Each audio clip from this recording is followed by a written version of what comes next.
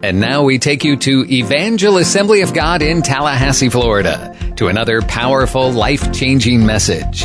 For more information, visit our website, evangelag.org. Your Bibles this morning and turn to Joshua chapter 3.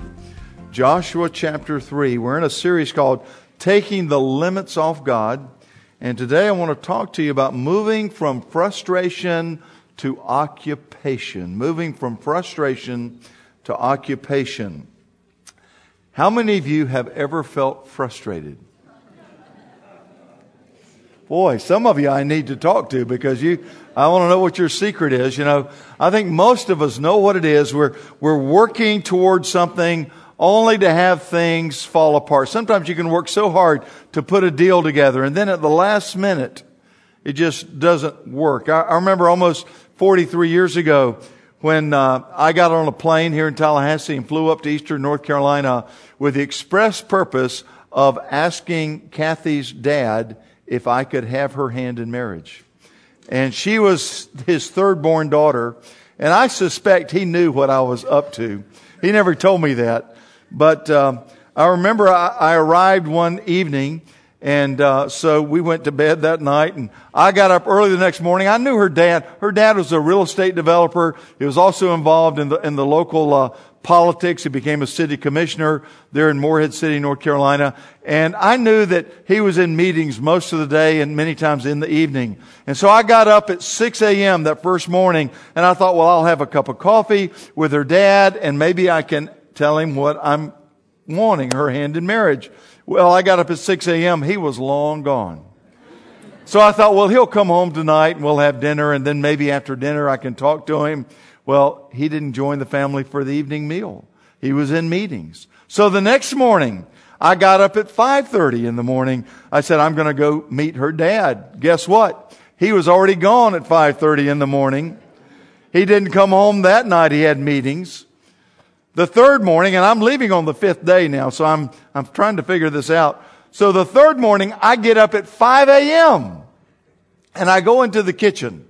And I thought, well, I'll make him coffee this morning. He'll like that. He was gone.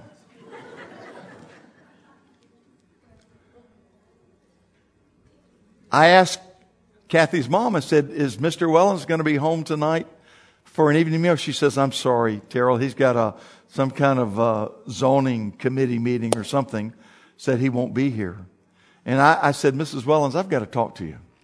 I said, I got a problem. I said, I'm trying to ask your husband if I can marry your daughter. I really love her. And she says, well, Terrell, let me see if I can help you. So she calls his secretary, and she got me an appointment at 6:15 that evening. That's how packed his schedule was. At 6:15 that evening. And I finally got in there, and I told him that I wanted to marry his third-born daughter. He says, I got one question for you, son. He says, I know Kathy hasn't been dating anybody else since she started dating you. Do you have girlfriends other places? I thought, that's a pretty good question, isn't it? I stored it away because, see, when I had 3 daughters, and so I had 3 son-in-laws, and it was kind of fun to watch them doing the dance because I knew what they wanted to ask me, and I knew what to ask them. Hallelujah. I was able to say, no, sir. And Kathy and I will celebrate 41 years of marriage in August. Amen. So I had to move from frustration to occupation. Amen. Hallelujah. Joshua chapter 3 is about that very thing. It's about resolving frustration, because in this chapter we read about a nation of people 2.5 million strong who have been frustrated for 40 long years. For 40 long years they've been wandering around in the desert, in the wilderness, and they could see the promised land, but they could not enter it. Look at me. God knows how to get you across your Jordan River. He knows exactly how to get you across. Tammy, is this your mom here? It's not, I met you last year. It's good to see you. And I think I saw one on a Burger's parents here. And the rest of you, I'm glad you're all here. I'm just talking and I'm seeing people. Huh. These people know if they can get across the Jordan River, then they can reach their promised land. But there is a big obstacle, and that obstacle is called the Jordan River at flood time. Normally, it's pretty easy to get across the Jordan River. It's about like crossing the old Clotney River if you're not below the dam when they open the dam. Amen? You don't want to cross it when they open up that dam. But other times it's not that hard. Many times I've swam. Many times I've waded. Many times I've made my way across the old Clotney. How many of you have done that? Let me just see your hands. Well, not as many as I thought. A few of you have. Amen. How many of you have done it? You just don't want people to know you've done it. I won't tell. Well, normally you can get across the Jordan River because it's not that wide, but it was flood time because it's at the spring of the year. The spring rains have come down. Not only that, the snow is melting on top of Mount Hermon. Mount Hermon is north of the Sea of Galilee. We're in the northern area of Israel right now in your mind's eye. I want you to see the mountains of Lebanon, and then there's Mount Hermon. The snows are melting. They're coming down into the Sea of Galilee. It's not really a sea. It's a big lake, 8 miles across, 13 miles long. It comes down to the Sea of Galilee. The Sea of Galilee opens up and becomes the mouth for the Jordan River. The Jordan River runs about 100 miles down to the Dead Sea, down to what's called the Araba or Salt Sea. It's the lowest point on earth. And so the river runs fairly swiftly. But now, because of the flooding, because of the ice melt, because of the rains, it is treacherous to get across it. Now, dear ones, if anybody knew failure, the nation of Israel had known 40 years of failure. If anybody had known disappointment, the nation of Israel knew disappointment. If anybody had known what it was to miss out on the blessings of victory, Israel knew what it was to miss out. See, 40 years earlier, their forefathers had stood ready to enter the promised land, but they ran into obstacles and they got discouraged and they turned back. And the Bible says in Psalm 78 verse 41, read this aloud and loudly. Come on, again, I want you just to raise the roof because this is the verse that is the foundation for this series on limiting God. It says, come on, together with me. Yes, again and again, they tempted God and they limited the Holy One of Israel. Dear ones, if there's one thing you don't want to do, is you don't want to limit God. You don't want to stand before the judgment seat of Christ and hear, well, I wanted to do this in your life, but you wouldn't let me. And I wanted to do this, but you were too fearful, or you were too stubborn, or you were so busy that you didn't pause to listen to my voice. What you want to hear is, well done, thou good and thou faithful servant. Proverbs 13 verse 12 says, hope deferred makes the heart sick, but a desire realized is a tree of life. And I just want to prophesy to everybody in this house and everybody watching by television, everybody watching on the internet, everybody that is even the people, some of you are watching this right now that are back in the children's ministry area. I want you all to hear me say this. God has a promised land for you. God has not forgotten about you. He knows exactly where you are. He knows your address. He knows your telephone number. He knows where you are, and He knows how to get you from point A to point B. See, God had a strategy for getting 2.5 million people across the flooded river. Hallelujah. I've got a friend. For over 20 years, he was the associate pastor of a local church. And the reason he served so faithfully for 20 years is because his dad was the senior pastor. So Dad's the senior pastor. Junior is the associate pastor. Junior served faithfully. He told me he did everything he knew how to do to love the saints and to be a good pastor. Finally, his dad retires. His dad and his mom moved to another location. The church decides to make him the senior pastor. And he said everything was great for the first 6 months. And he said then he started hitting these speed bumps. He says there was nothing he could do that would please the board. There was nothing he could do that would please the congregation. He says even the choir was upset at him. He said the youth ministry was upset at him. He says everywhere he turned, he said he was giving his best, but his best wasn't good enough.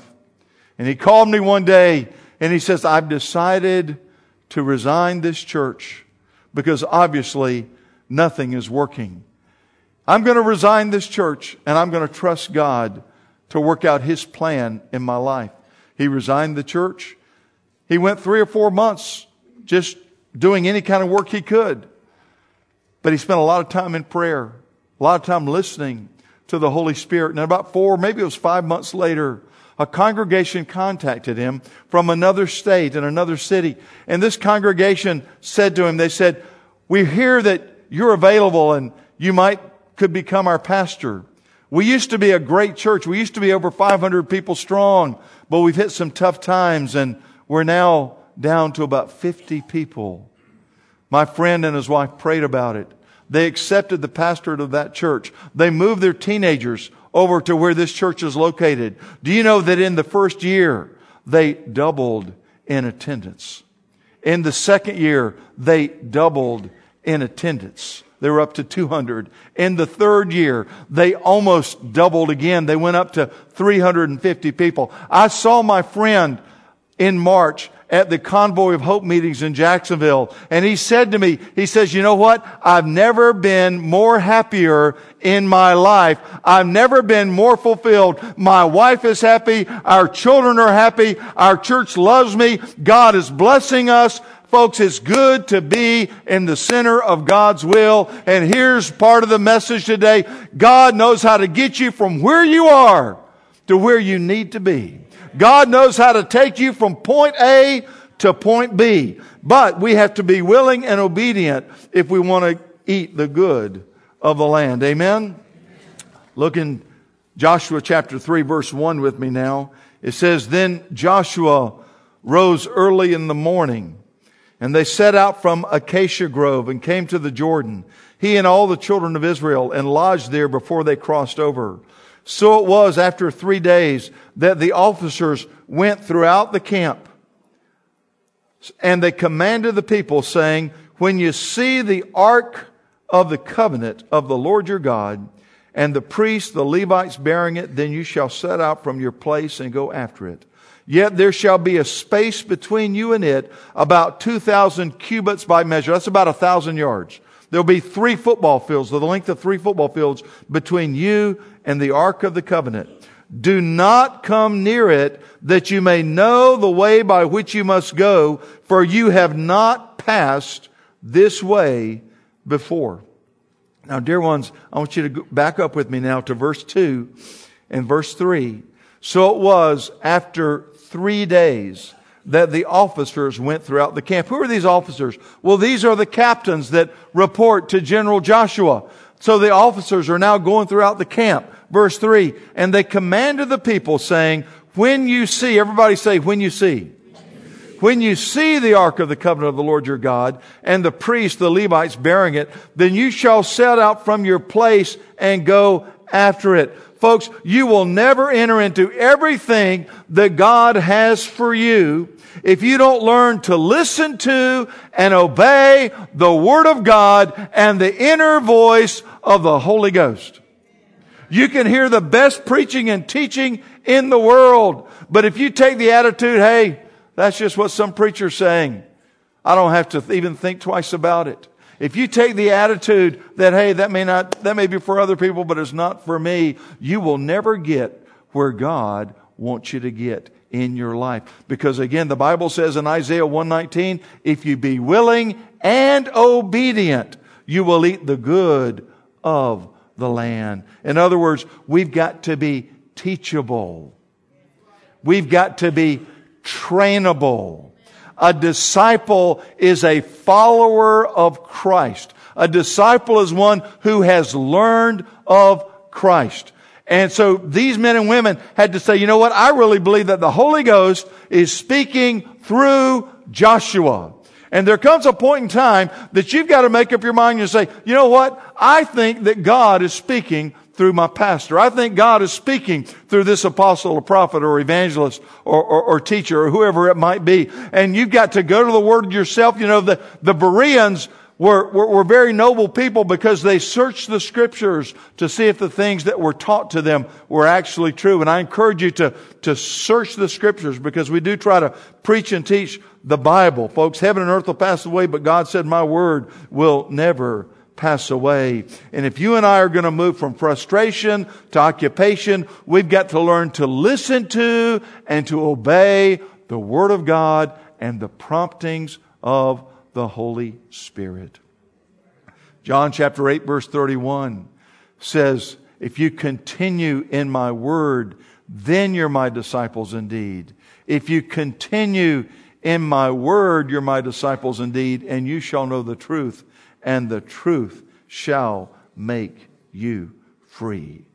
Now again, look at me at Joshua chapter 3 verse 3. It says, and they commanded the people, saying, when you see the ark of the covenant of the Lord your God, and the priests, the Levites, bearing it, then you shall set out from your place and go after it. And now, then jump over to verse 6 with me, if you will. It says in verse 6, then Joshua spoke to the priests, saying, take up the ark of the covenant and cross over before the people. So they took up the ark of the covenant and they went before the people. Now, why is this significant? Folks, for 40 years, this nation has followed not the Ark of the Covenant. This nation has followed a pillar of cloud by day and a pillar of fire by night. And the reason the pillar of cloud and the pillar of fire are significant is because the Shekinah glory of Almighty God, the Creator of heaven and earth, dwelt inside that cloud. And so when those 2.5 million people saw the clouds start to move, they began to pack up and they began to walk. When the clouds stopped, they stopped. They loved knowing that God was with them through the cloud. But suddenly things have changed. They're not saying, when you see the cloud move, then you move across the river. Now they're saying, you can't watch the cloud. You're going to have to look at the ark of God. Now I know ark is confusing because we got Noah's ark and then we got this ark of the covenant. This ark is not a big boat. This ark is a box. It was made out of acacia wood. It was a little less than 4 foot long and a little more than 2 foot high and 2 foot wide. It was made of acacia wood and it was covered with pure gold. And on top of this box, there was what was called the mercy seat. The mercy seat was built out of acacia wood covered in gold. And every year at the year of atonement, the day of atonement, the high priest would take some blood of a bull and he would sprinkle it on the mercy seat. And God would remit the sins of Israel. But not only that, on top of that mercy seat, there were 2 angels. They were called cherubim. They were made out of hammered gold. They were finely crafted, and they kneeled on top of the mercy seat facing each other, and their wings came up and their wings touched. And here's what God said. God said, I'm going to dwell between the wings of the cherubim. I used to dwell in the cloud. I used to dwell in the pillar of cloud. Now I'm dwelling between the wings of the cherubim. You've got to follow the ark, because when you're following the ark, you're following the Holy Ghost. Now, we don't live in the Old Testament, do we? We live in the New Testament, and we've got a better covenant. Hebrews 8 verse 6, a better covenant built upon better promises. Hallelujah. And we're not following an ark because the presence of God is not in the ark. Remember all those movies about Raiders of the Lost Ark? I don't know altogether what they were chasing. Aaron's rod that budded was in there. Some of the manna was in there. A copy of the 10 Commandments was in there. But that's what was inside the ark. I'm going to tell you something. Paul says, but we have this treasure in earthen vessels, that the excellency of the power may be of God and not of ourselves. The moment you come to faith in the Lord Jesus Christ, I want you to know God Himself comes to fill you. And when you get baptized in the Holy Ghost, you get a release of the Holy Ghost and fire inside your life, and your body becomes the temple of the Holy Ghost. Hallelujah. What that means is that now in the New Testament, I'm not following a cloud and I'm not following an ark, but I'm listening to the Holy Ghost who's on the inside of me. I'm listening to what the Spirit of God is saying. You know, I used to wonder, God, why aren't more Christians today in America? Why don't we seem to be listening to the Holy Spirit? Why aren't we sensitive to the anointing of the Holy Ghost? And it was like the Holy Spirit whispered back to me and said, Terrell, people are so occupied with themselves. People are so occupied with everything on their to-do list. Everything that they want to do. People are wrestling with fears and frustrations. And by and large, people are not spending time in my presence to worship me. People are not spending time reading my word. People are not spending time in my presence, because in my presence there's fullness of joy, and at the Father's right hand there are pleasures forevermore. But when you come into my presence, you can't be in control. You can be in control when you're worrying. You can be in control when you're angry. You can be in control when you're fearful, but you can't be in control because you've got to give me control. Hallelujah. Glory to God. What's the anointing? The anointing is the manifest presence of God. And God is omnipresent, but His presence is not manifest everywhere all the time. Oh, I'm not saying God's not present. He is present. But I'm talking about the anointing. And we read about it in the Gospels. It says the anointing, the power of God was present to heal. And so Jesus healed the sick. And He cleansed the lepers. And He raised the dead. And He cast out devils. Hallelujah. Hallelujah. Glory to God. Folks, if you want to be successful in life, if you want to be prosperous in life, you've got to learn to follow the anointing. You've got to learn to follow the Holy Ghost. Glory to God. Hallelujah. The anointing is tangible. It can be felt. The anointing is like electricity. It can be felt. If you don't think electricity can be felt, then just unscrew a light bulb. Put your finger in that socket. You're going to feel something. Amen?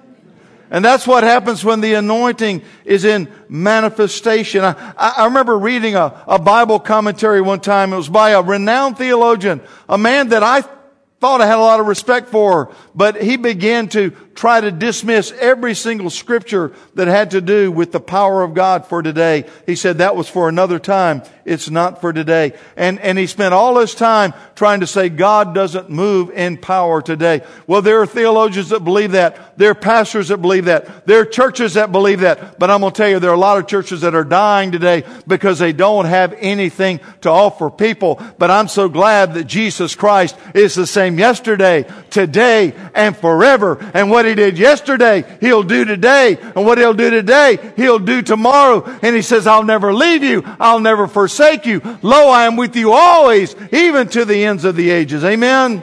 Hallelujah. Zechariah said, it's not by might, it's not by power, but it's by my Spirit. Hallelujah.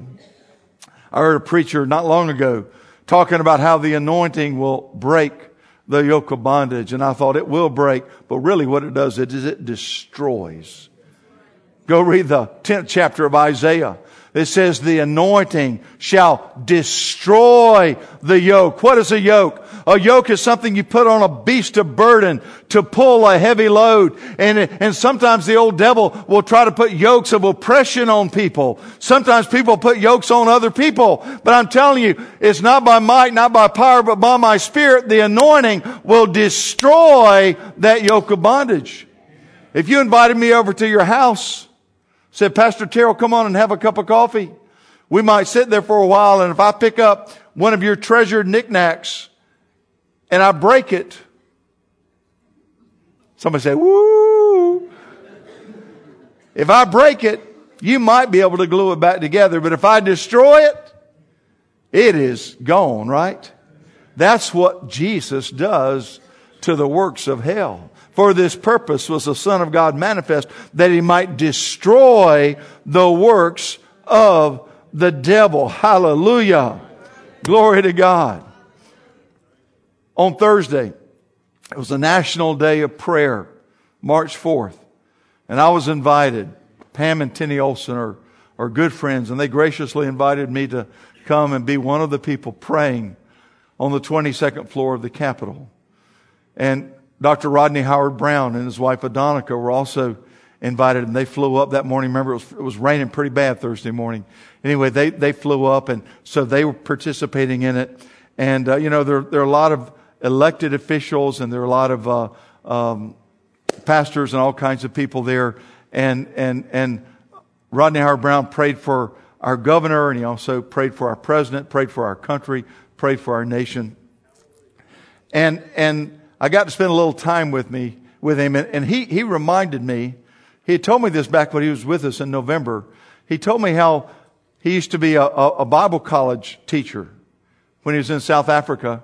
And he said that one day he was teaching his class, and a student came up to him and said, "My aunt is dying of cancer. She only has a few days left to live.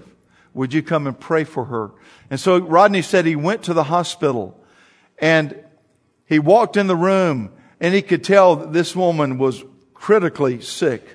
And he said he went over there and he started saying, "Holy Spirit, what do I pray? What do I say?" And he said he heard these words deep down in his spirit, man. So he began to pray these words. He says, "You spirit of death and cancer, I adjure you by Jesus Christ of Nazareth, the Son of the living God, come out of this woman." And he says, I felt impressed to say it again and again and again. He said, for 20 minutes straight, I stood there and I said, "You foul spirit of cancer, I adjure you in the name of Jesus Christ of Nazareth. You come out of this woman. You foul spirit of infirmity that's attacked her body, I break your power in the name of Jesus. You foul spirit of cancer, I adjure you in the name of Jesus Christ of Nazareth. I break your power. You foul spirit of cancer, I adjure you in the name of Jesus Christ of Nazareth. I break your power." He said after about 20 minutes, the power of God hit that little woman. She began shaking. Her head and her shoulders began shaking. Then her whole body was shaking. And then the bed was shaking. And her nephew, who was a rather shy kind of person, began shouting unto God with a voice of triumph. He said the glory of the Lord entered that room. And the next day that woman was out of the hospital and she had gone shopping. Hallelujah. Now, you know, if a woman goes shopping, she's healed. Amen. Hallelujah. Glory to God. I'm telling you, the anointing is not a feeling, although you can feel the anointing. The anointing is not people falling over under the power, although sometimes that happens because honestly, these old mortal bodies just get weak when you get really in touch with the power and with the presence of the Lord Jesus Christ. Amen. Hallelujah. My dad is an evangelist. He's retired, but he still gets a lot of invitations to go various places to speak. And the truth of the matter is, while he's got the title evangelist because he's in traveling ministry, he's really a prophet. My dad, to have a good day for him, would be able to spend 6 to 7 hours on his face before the Lord. We bought him a globe, and I've seen him just take it, and for hours and hours he lays his hands on various countries all around the globe, and he's praying for the church. He's praying for pastors. He's praying for Christians. He's praying for evangelism outreaches. Big tears rolling down his eyes. In fact, if you've gotten to know my dad, and he's not been around here the last couple of weeks because my mom's so sick, but Dad's got a place on his forehead where he's laid on the floor and just, he rubs his head like this, and there's a little leathery section right here on his head because of that. My dad has an office in the Midtown section of Tallahassee. He's had it probably for 40 years, maybe longer. And he has it because he wants to be able to get away from the house, and he wants to have a place to go pray and study, and sometimes he has meetings there. And Dad told me that one day he was at the office praying, and as he prayed, he saw himself driving down a familiar road. It was a road that he takes from his office back to his house. He was driving down this familiar road, and he saw him as he prayed. He just saw this mini vision. He saw himself stopping in front of a particular house. He said he had seen that house hundreds, if not thousands of times, but he'd never been in it, didn't know who lived there. He saw himself stopping, and he saw himself going into the house. He saw himself praying for somebody and then leaving. So that afternoon, as he was leaving the office, he drove by that house and he stopped. Said nobody was around that he knew. So he went up to the front door and he knocked on the door. No answer. He knocked a second time. No answer. He says, well, I guess I can leave now because nobody came to the door. He started to walk off the porch and he just felt the prompting of the Holy Spirit saying, knock again. He knocked a third time. Still no answer. So he gingerly opens the door, cracks it about 3 inches, thinking, this is breaking and entering now. Gently opens the door and he yells out, is anybody here? And he heard a faint voice back in her bedroom saying, I am back here. Come see me. So Dad yelled again, is anybody else here? No answer. So he stepped inside the house, closed the door. He says, where are you?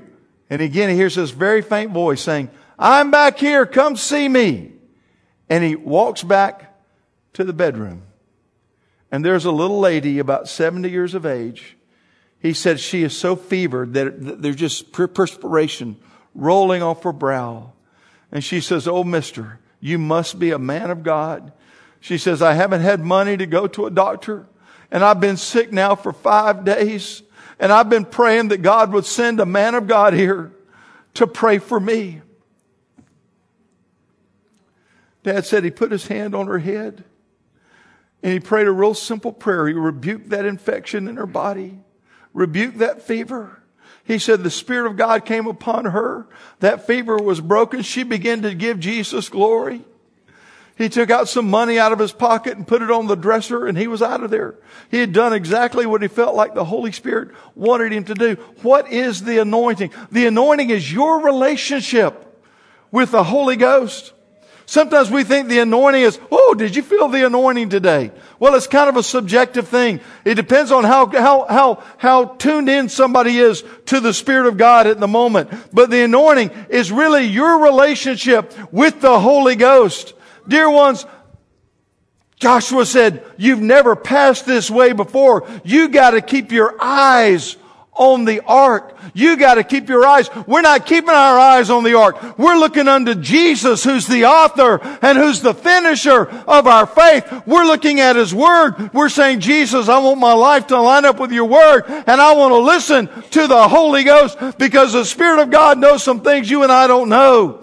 And the Spirit of God's got an agenda that we don't have. And so, dear ones, what you want to do is you want to cultivate your relationship with the Holy Ghost. And if you'll cultivate your relationship with the Spirit of God and listen to the Spirit of God, and the Holy Ghost will never lead you to do anything that's contrary to the books that are in the Bible.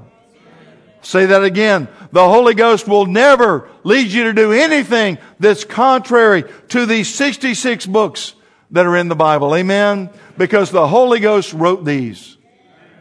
And He knows what He's doing. But if you want to move from frustration to occupation, if you want to move from point A to point B, if you want to move from where you are to where God wants you to be, it's not that complicated. But you got to be willing and you got to be obedient. Amen?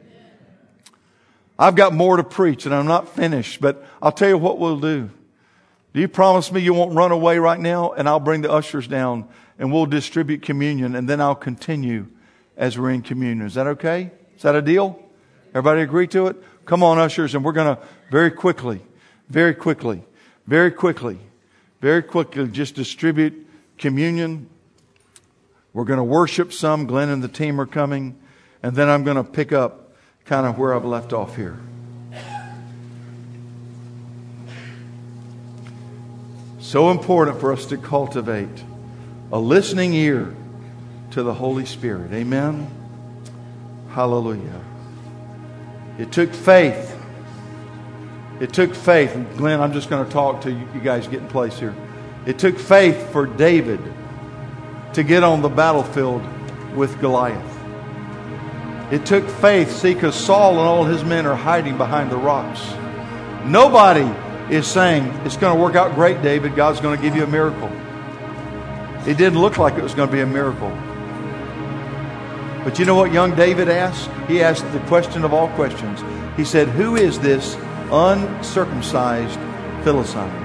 Because circumcision was a sign of the covenant in the Old Testament. He says, this giant doesn't even have a relationship with God.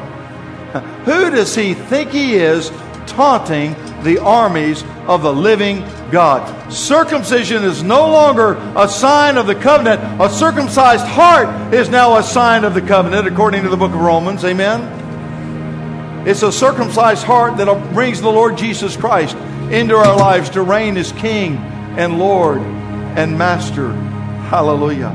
He said, who is this uncircumcised Philistine that he would taunt the armies of the living God? And when he got those words out, the old giant's cursing him. The old giant's trying to make him feel bad. But he's got 5 smooth stones. He just needed one of them. He takes one of those smooth stones.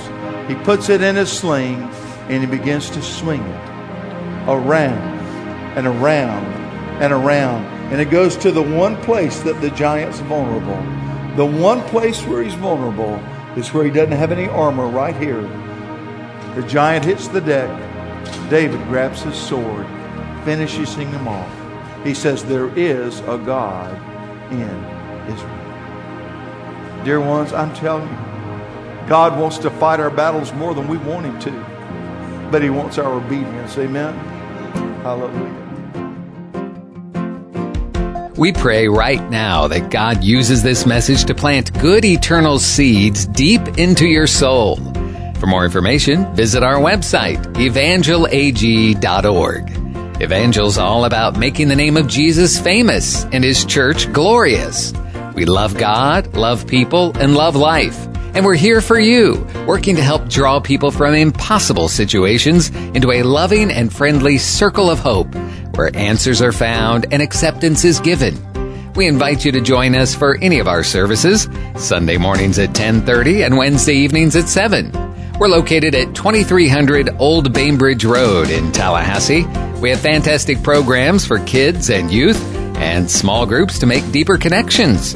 And we pray that God blesses you richly and abundantly as you continue to seek him first in all of your life.